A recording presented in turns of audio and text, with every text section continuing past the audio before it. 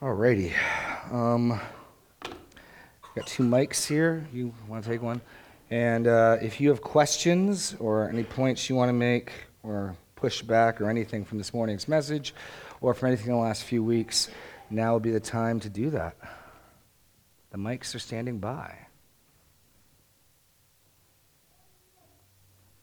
Oh, Greg Sweet.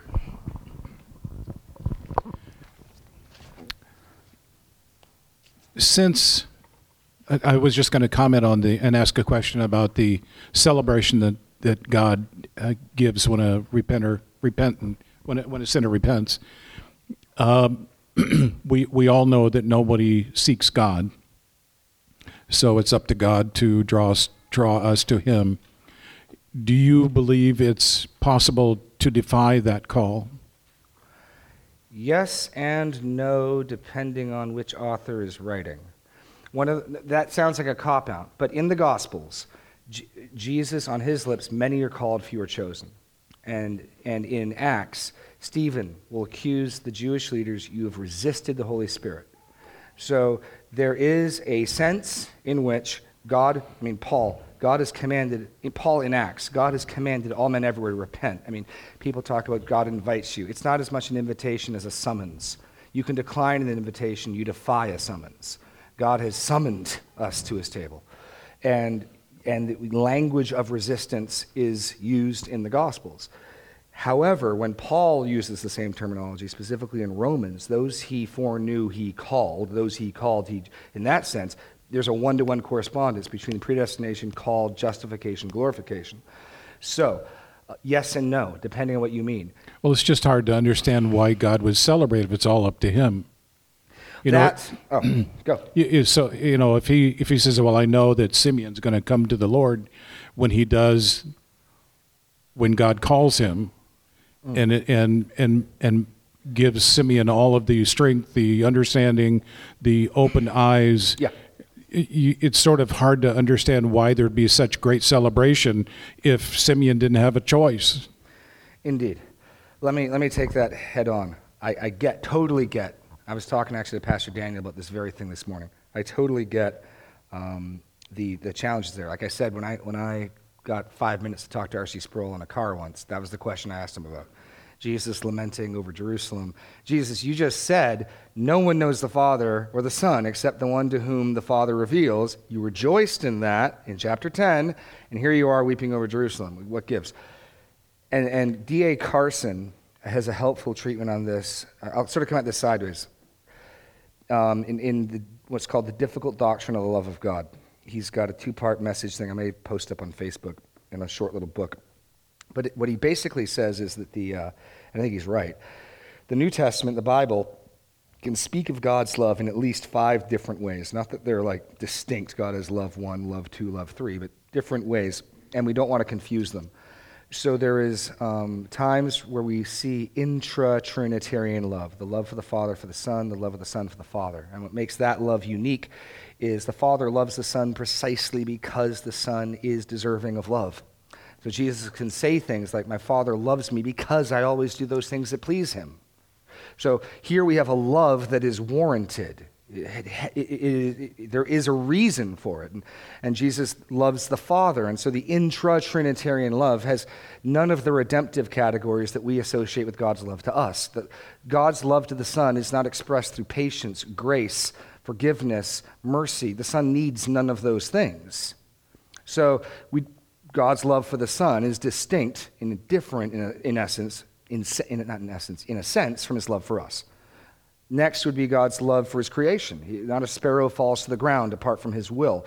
He makes the rain fall on the just and the unjust. And so there's a sense in which God loves all of his creation. He loves the sparrows, he loves the flowers, he loves the stars, and he loves the wicked in that sense. He demonstrates his love towards them. Then there's, I think what we're looking at in this passage, God's desirous love. God's heart desiring the salvation of the lost without distinction. So Ezekiel 18, do I have any delight in the death of the wicked? Would I rather not that they turn? And then there's God's love for the elect, God's covenant love for his people, which is distinct as well. In the Old Testament, God's chesed, his loyal covenant love, is always and only spoken of in relationship to his covenant people. His gospel love. Finally, not makes it any more complicated, there's a conditional love that the New Testament can speak of. We get really uncomfortable with this, but Jude tells us to keep yourself in the love of God. In John 15, Jesus says, if you abide in my word, you will, and he tells, sorry, not if you abide in my word, he says, abide in my love. As I abide in my Father's love and keep his commandments, you also abide in my love. With the distinct implication, you might not. And what Carson's point is this: we want to let different passages speak in different ways. The temptation or danger for us is to grab hold of one of those, flatten it out, and then force that in every context and every way. And so if you do that with, say, the providential love, you'll end up with some sort of green recycling view of love, where all that matters is stewardship of the planet, which is important, but if all you've got is God's love for the creation, God loves the birds, and he loves the trees, and he loves you, and he loves me, and that's all you've got, then you're going to end up with something like that. And if you only end up with God's desiring love only, you will end up with a God who becomes finally, ultimately contingent. He's completely responding to us. It all depends on what we do. He just wants us to get saved, and that's all there is to it. There's no more to that story. And so it just depends on you, and it depends on me. And God's hoping will come in. If you only end up with God's electing love, then you really do end up with a God who loves the elect and hates everybody else. And if you only have got God's conditional love, the family, keep yourself in the love of God, then you'll end up with questions like, was I good enough today for God to love me? So, that being said, I want to let the Bible speak in all those different ways. I get there's a mystery here, totally get it. I don't understand emotionally how Jesus can, in chapter 10, celebrate God's electing love, rejoices in it. Like the disciples come back, the 72 come back, and in that very same hour, Jesus rejoiced in his spirit, saying, Father, you've hidden these things from the wise, revealed them to fools, for yes, Father, it was your good pleasure to do this. No one knows who the Father is except the Son. No one knows who the Son is except the one to whom the Father reveals him. So he's celebrating, rejoicing in God's hiding and God's revealing, and then he's mourning over Jerusalem. And we can either then say, well, this is stupid, or, and I would suggest, perhaps God's emotional life is more complex than ours. Perhaps God's ability to have an emotional life is not less, but more complex and complicated than ours. Certainly, these challenges are not things that our generation is first seeing. I mean, they've always been there. Luke had to be aware of it. And so I think part of the wonder and mystery of God is here is a God who does declare the end from the beginning. Here's a God who does hide and reveal. And here's a God who says, I'm like a peasant woman searching for a lost coin. And I just worship and just say, that's marvelous and wonderful. I could only imagine doing one of those two things. I could only picture one of those two things being true. Apparently they both are. I will fully grant to you the tension of like, how does that work? And just, that's part of the mystery that I worship in God, is that he's able, both of those are true. And I want to guard against holding on to one to the extent of flattening out the other one. And you'll see people doing that. You'll see people who are so sold on to say God's love for the elect that they'll try to even read into this passage, this has only got to be the elect that God feels this way about. The problem is he's talking to the Pharisees without any qualifications. He's talking to them without any qualifying of this. And so I don't want to tie it in and say, well, actually, this is really just a picture of, no, I don't think so. Even his pleading with the older brother. In the next parable, the father is going to appeal to the older brother. He's not going to smack him across the face. And the older brother's the Pharisees. So even the father in the next parable is going to yearn for reconciliation with the older brother and try to achieve that. We don't know what happens because the parable ends. So all that to say, I fully recognize the tension you see, and I would suggest that embracing that as God's bigger than I am is part of what we do by faith, or we can just conclude, this is stupid. Jesus is flipping back and forth here, or Luke doesn't know what he's doing in writing it. But you're absolutely seeing a tension. I just say, okay, he's God, and apparently, yes, both are true, and move on. Anyone want to add to that, or Serena wants to add to that? Well, no, microphone, girl. I get really excited when something I plan. You got to turn the thing on, girl. Oh, it's on?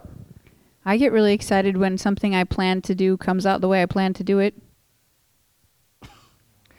Well, that was Daniel's point from this morning. No, that was Daniel's point from this morning, is can God have any emotions whatsoever?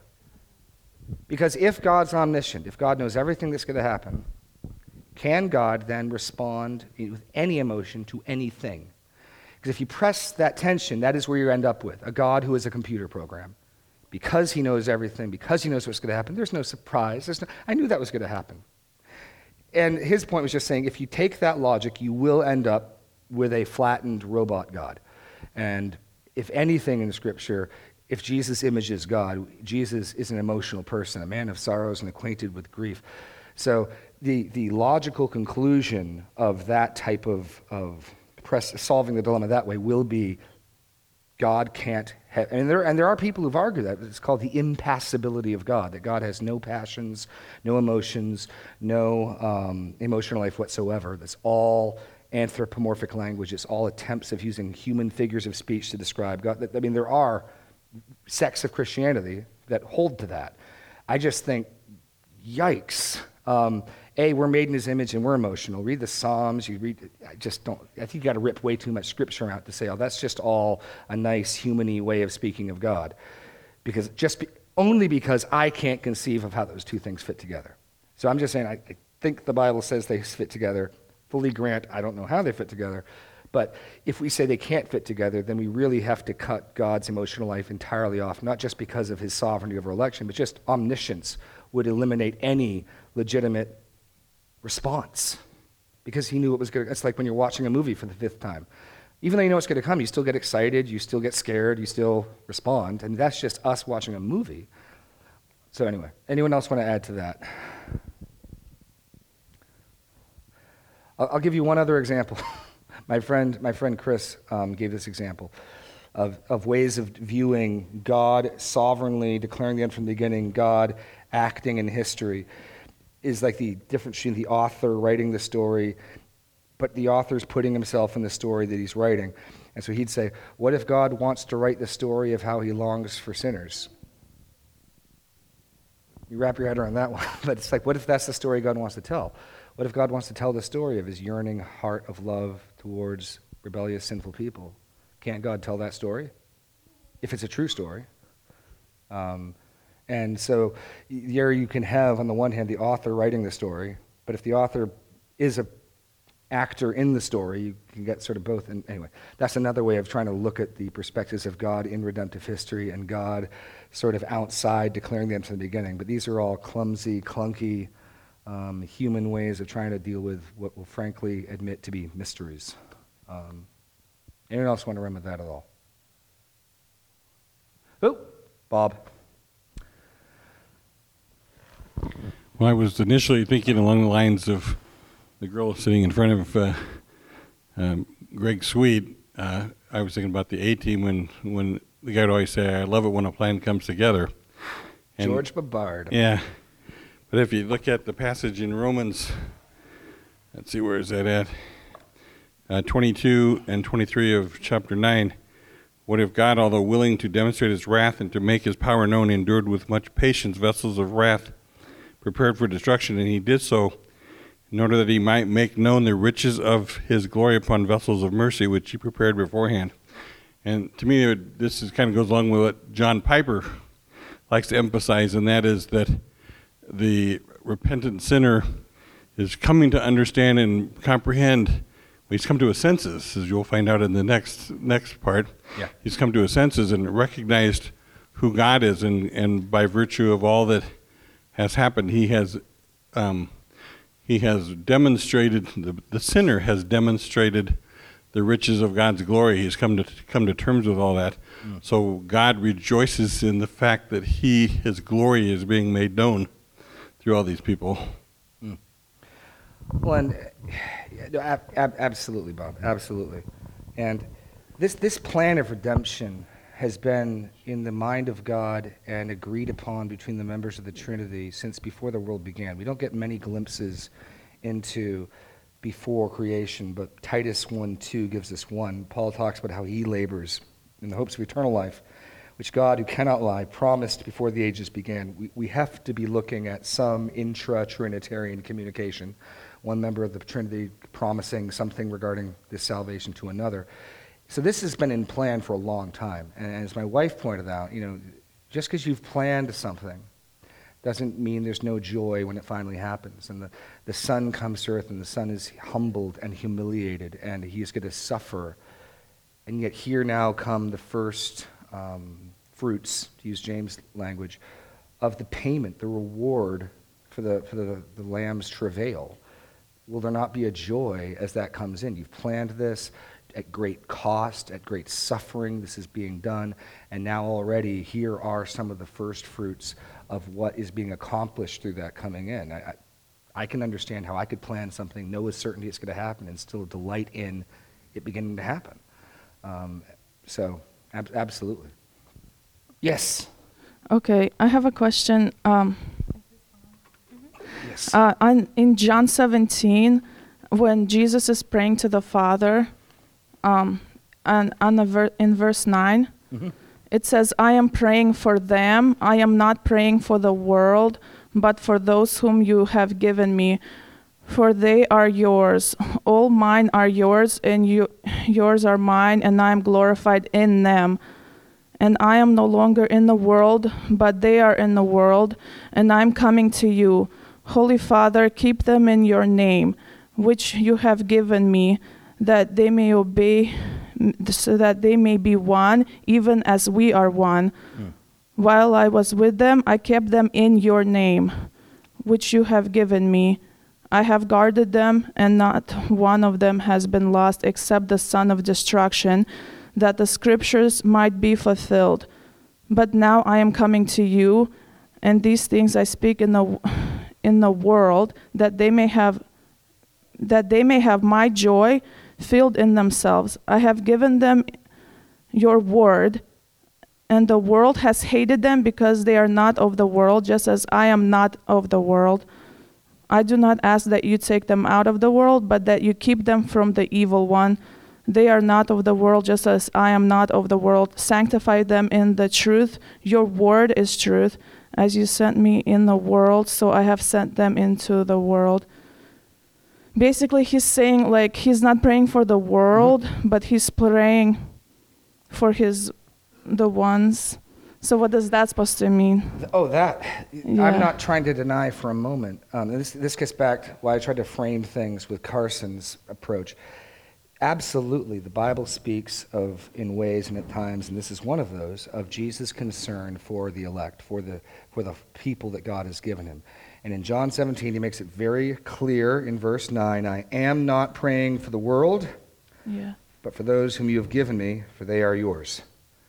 He's not praying for everyone without exception. He's praying for a specific group.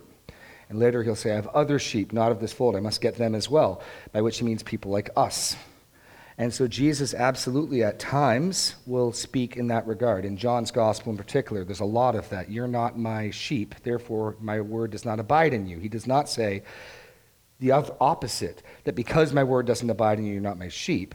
The cause and effect goes the other way. Because you're not my sheep, you can't bear what I'm saying.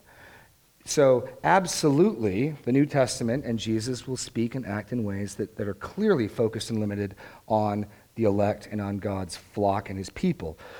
All I'm saying is I don't think that Luke 15 is one of those times. And I think it's both true. I think that John 3:16, "For God so loved the world," or God's love is shown in this way, that he loved the world in this way. In John's gospel, the world is not a very, very big place as much as it's a very, very bad place. And so God's love is seen in contrast not to the size, but to the sinfulness. And so I think it's hard, say in John 3:16, to suggest God's love for the world really just means God's love for his people. Even as we see in this passage, he's contrasting his people with the world. Don't take them out of the world. You see, the world's viewed as a hostile place, ethically. So in John 3:16, we've got God loving the world. And here we got Jesus praying for his people. And Carson's point, I think, is well taken, that we don't grab onto one and flatten the other out. At times, God speaks truly and truthfully of his general desire for all to come. All are invited. We're to preach the gospel to all of creation. None will be turned away. And at other times, we see Jesus right here focusing on those whom the Father gives him out of the world. And so I think we've got to go case by case, text by text. What are we looking at here? So I absolutely, and by no means trying to minimize, by no means want Luke 15 to minimize John 17, but I also don't want the opposite to happen and have John 17 minimize Luke 15.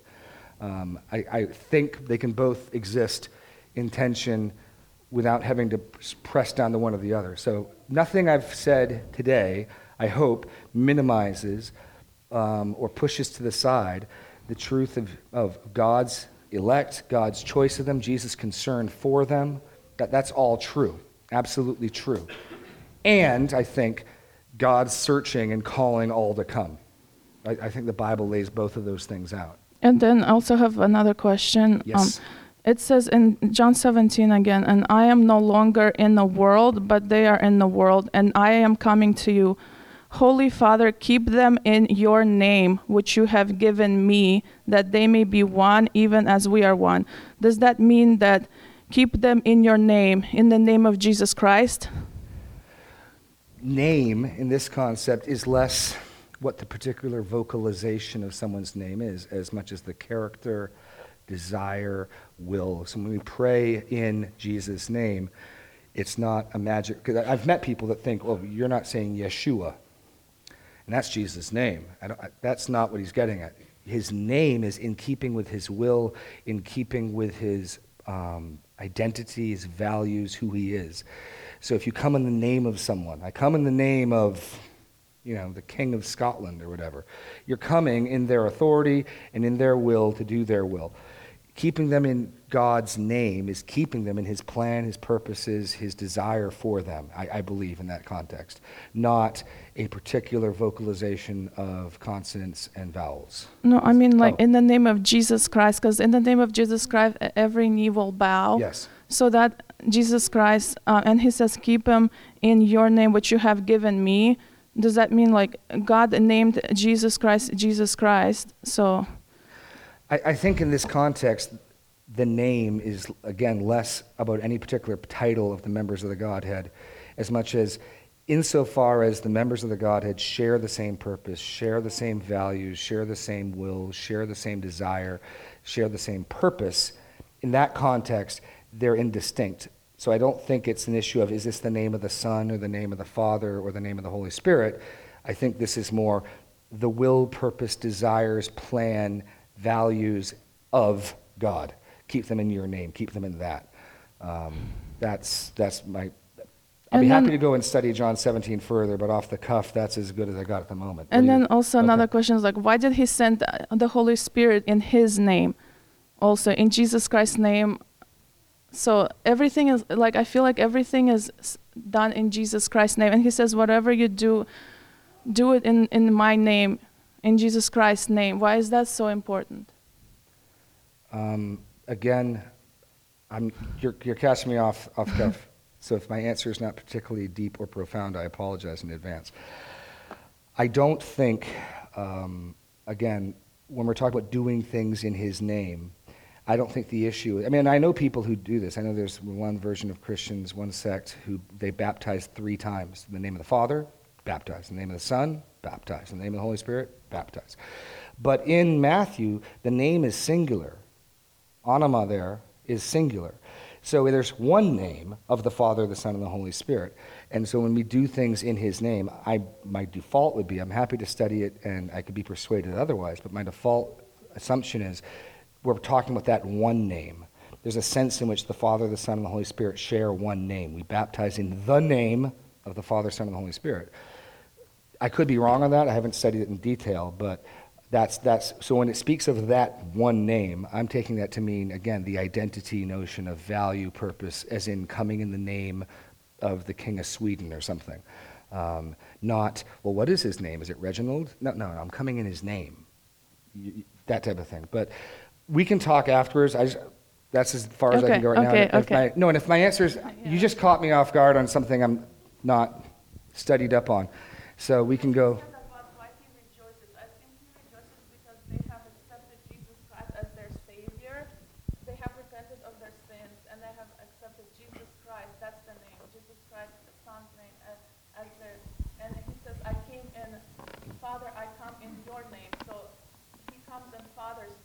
Yes. And he has the name of Jesus Christ. So when we accept Jesus Christ, we're that person who accepts Jesus Christ, like he comes to live in our hearts. He is Jesus Christ himself. So that's why he rejoices when people repent, I believe, because they're accepted into his kingdom of God. Yeah. No, that's, I'm trying to make sure I track everything you're saying, but I don't see anything that I would disagree with. So, other questions? Oh, in the back, Wanda Cowan. Well, I was just kind of going off what she said. Could you say that when he says do these in my name, that he wants you on this earth to be doing his will, and like if you do something good for someone, it isn't so they'll think you're a good person, but they'll see Christ through you? Is that kind of maybe a simple way of that? I think so, yes. In that degree, that fits with we're ambassadors. Ambassador doesn't get to negotiate policy. They simply deliver the message. And so if we're ambassadors, we're acting in the name of the power, the authority in which we were sent or commissioned. So if I'm functioning as Christ's ambassadors, if that's my new identity, all things are new and I'm an ambassador for Christ, then I do things in the name of the God who sent me, in the name of the Father, in the name of the Son, in the name of the Holy Spirit, so that my acts of love are seen to be extensions of God's acts of love, that my acts of kindness are meant to see as extensions of Right. God's acts of kindness. I'm doing it in his name. Yeah. Less a concern about a particular vocalization than a identity and purpose. Yeah, I think so. Okay. Anybody else? Oh, Mr. Walter. This is, excuse me. This is just my personal experience in thinking through this whole issue of what is my part in salvation, what is God's part in salvation. It talked, when I, early on, John 1:12, to as many as received, to those who gave the right to become children of God. Through my experience, I had people say, well, it's your choice. You need to do something.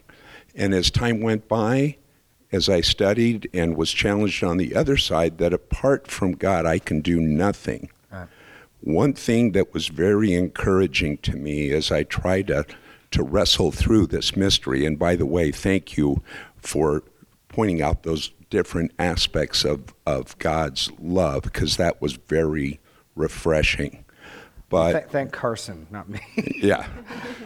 Well, that just sharing that thought, that's really good. But when I came to understand that it is really God that did that work in my life, it wasn't so much that I was smart enough to receive Christ.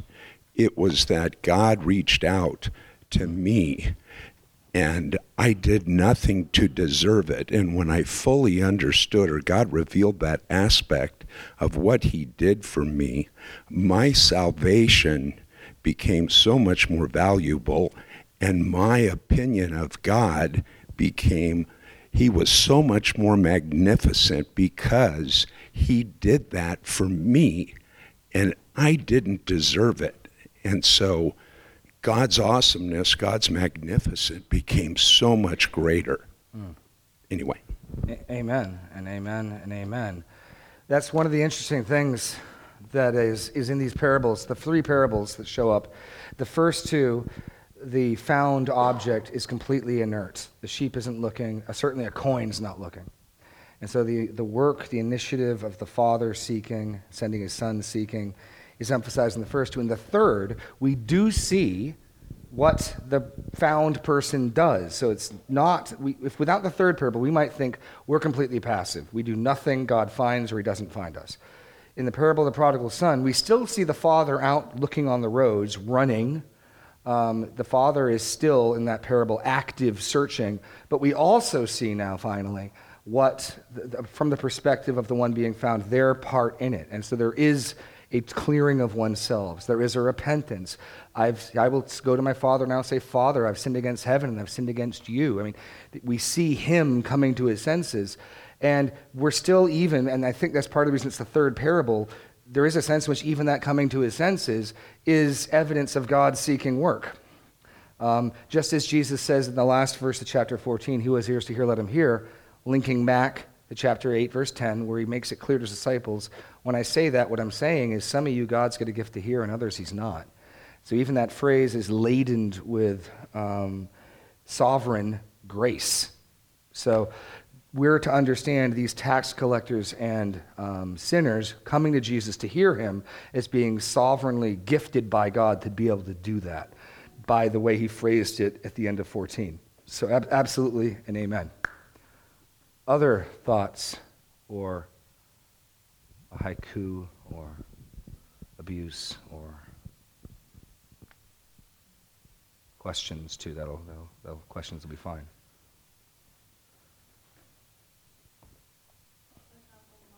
Okay. No, microphone. There's not many, but there are a few people who listen to the podcast. I mean, we're never going to be featured on iTunes like top podcast, but there are a good dozen or so people who, so we'll try to be faithful to them. Was it Yes. Acts 2 or 3 where Peter? Peter in Acts says, I wonder why, like, he's telling people, I baptize, to baptize, he says, baptize in the name of Jesus Christ.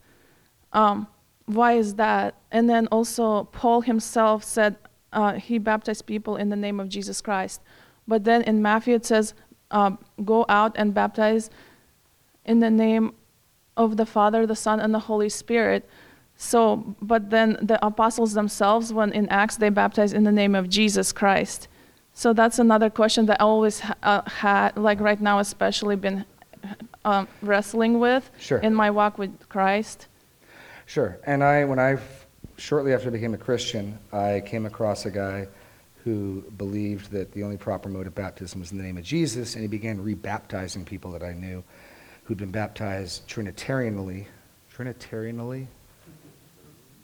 who'd been baptized in the name of the Father, Son, and Holy Spirit. No, you need to be baptized in the name of Jesus only. And no, this was a guy who was kind of out there. Again, I think if we think the question is what syllables, what vocalization must we pronounce when we baptize, we probably, if that mattered, should be speaking in Greek and Hebrew, not English. I think if you understand name to mean the commissioning, whose name do you come in? I come in the name of the Son. I come in the name of the Father. I come in the name of the Holy Spirit. Is not salvation itself from the triune God? Could we not say the salvation is from the Father, the Son, and the Holy Spirit? But you could also say it's from the Son. It's true. I come in the name of the Son. Baptize them in the name of the Son in his authority. So I don't see any issue there with whether they're baptizing them in the name of Jesus, whether they're baptizing in the name of the Father, the Son, and the Holy Spirit, because God is one. There's no division of purpose. There's no division of authority. There's no division of plan or value. So, yeah, I come in the name of the Father. Yes, I come in the name of the Son. Yes, I come in the name of the Holy Spirit. I come in the name of the Father, the Son, and the Holy Spirit. Yes. Okay, So if you take it like that, there's no issue. Now, if it really matters what name you say when you dunk someone underwater, then you are going to have more of a problem of, is it Jesus or the Father, the Son, and the Holy Spirit? And then some people try to resolve that by baptizing 3 times. My other person I knew solved it by rebaptizing people in the name of Jesus. And I think all of that's kind of missing the point. But go, yes. So basically, I know that the only way you get salvation is you have to repent and accept Jesus Christ as your Savior. Then you're sealed. That's the main thing. Right. You're supposed to. That's the main thing. Then you're baptized through the fire. But baptism is only like a sign to show that you're saved. Yes. So that's what I believe. So you believe that it's okay if the believer thinks they should be baptized a certain way, that they should go ahead and do it. Like baptized, for example, if they feel like God is leading them to be baptized in the name of Jesus only. You don't see any issue with that? Well, certainly unless if somebody says, I want to be baptized in the name of Jesus, if they're asking me to do the baptism, what I think is going to enter into that equation, but sure, fine. I'm not going to be like, well, that wasn't insufficient. You didn't get baptized in the name of the Father, the Son, and the Holy Spirit. You got baptized in the name of Jesus, and there's biblical warrant for that. I have no problem with that. Okay. I likewise we baptize, when we baptize here, we generally follow the pattern of baptizing in the name of the Father, the Son, and the Holy Spirit. There's biblical warrant for that in Matthew. So I got no problem with either one. Both of them seem biblical to me, and I don't think at the end of the day what matters is the vocalization that's spoken when we do it.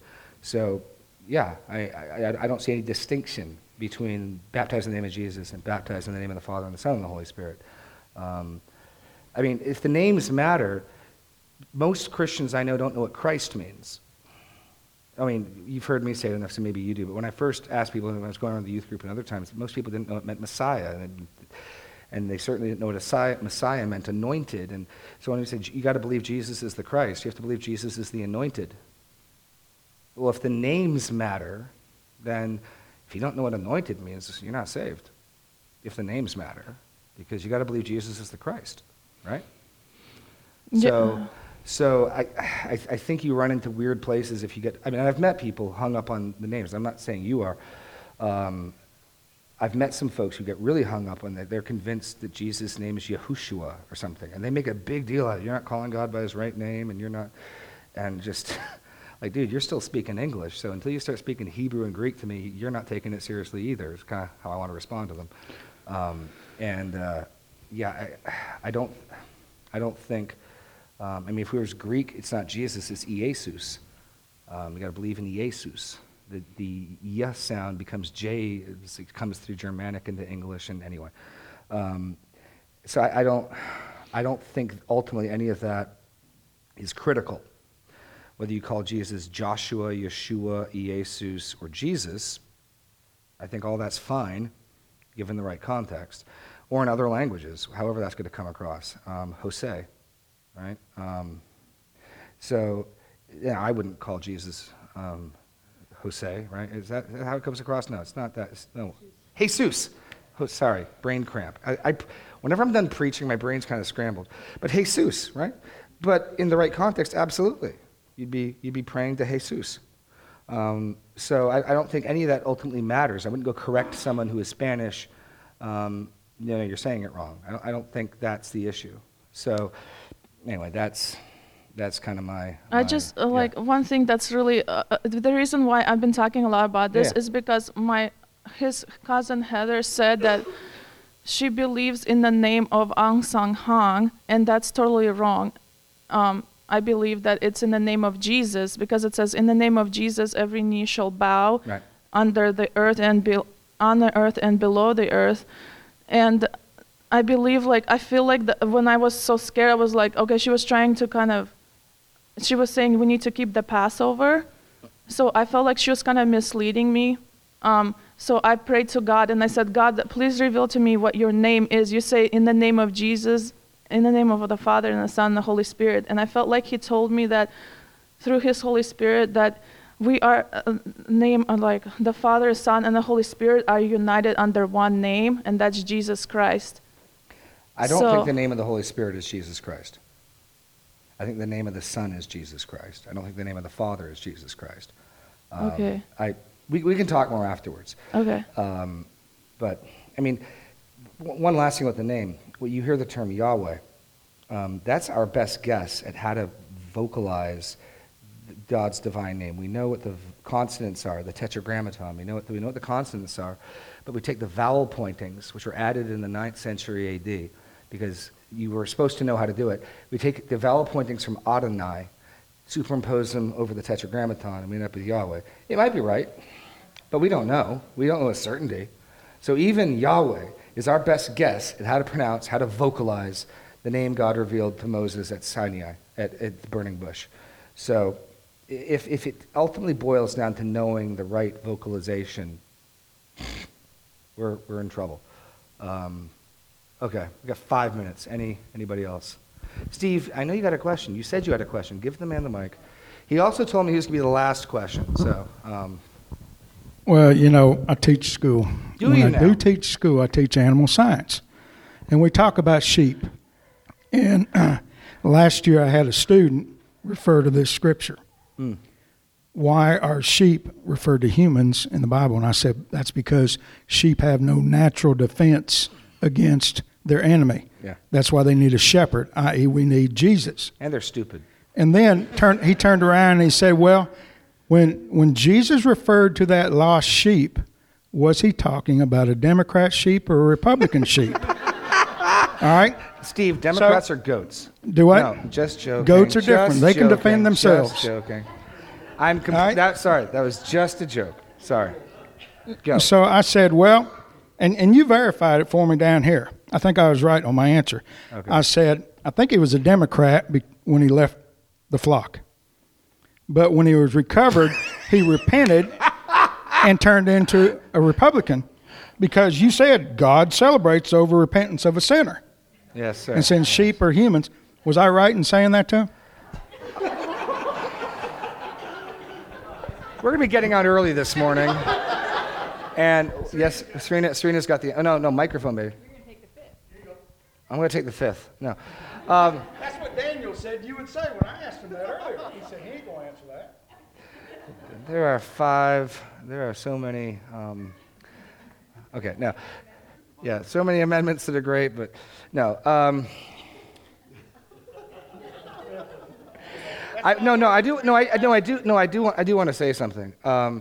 I think that, what's his name? Carl Trueman has got a book called Republicrat.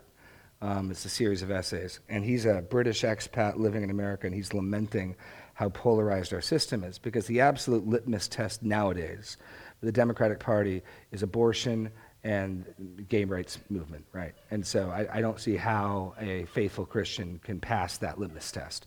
So one does wonder how somebody could be a Democrat who's encountered other Democrats, because that's the first place they go, is where you're at on these two issues. But I don't think that automatically means that every good Christian is going to be a Republican. I think there's plenty of problems with the Republican Party. So he's bemoaning, he's saying as a British guy, he's got parts of him that sympathize with some of the Democratic Party's platform. I mean, and he's like, but they kick him out and they won't have anything to do with him because he won't pass their litmus test on abortion and on gay marriage. But then the Republicans find out some of his leanings on social issues, and they won't have anything to do with him either. And so he's just kind of like, this stinks, because neither party will have anything to do with me. So I think it's too easy to kick it one way or the other. Yeah, I don't think there's any room for compromise on the issues of abortion and gay marriage. And as those currently are the shibboleths of the Democratic Party. The shibboleth was the word that when Israel had a civil war and they wanted to figure out who was who, at the brook they're trying to cross, you had to say shibboleth, and if you were from the north, you'd say it one way. If you're from the south, you'd say it the other way, and then they'd figure out who was who, and you couldn't fool them that way. It became like a passcode to get across.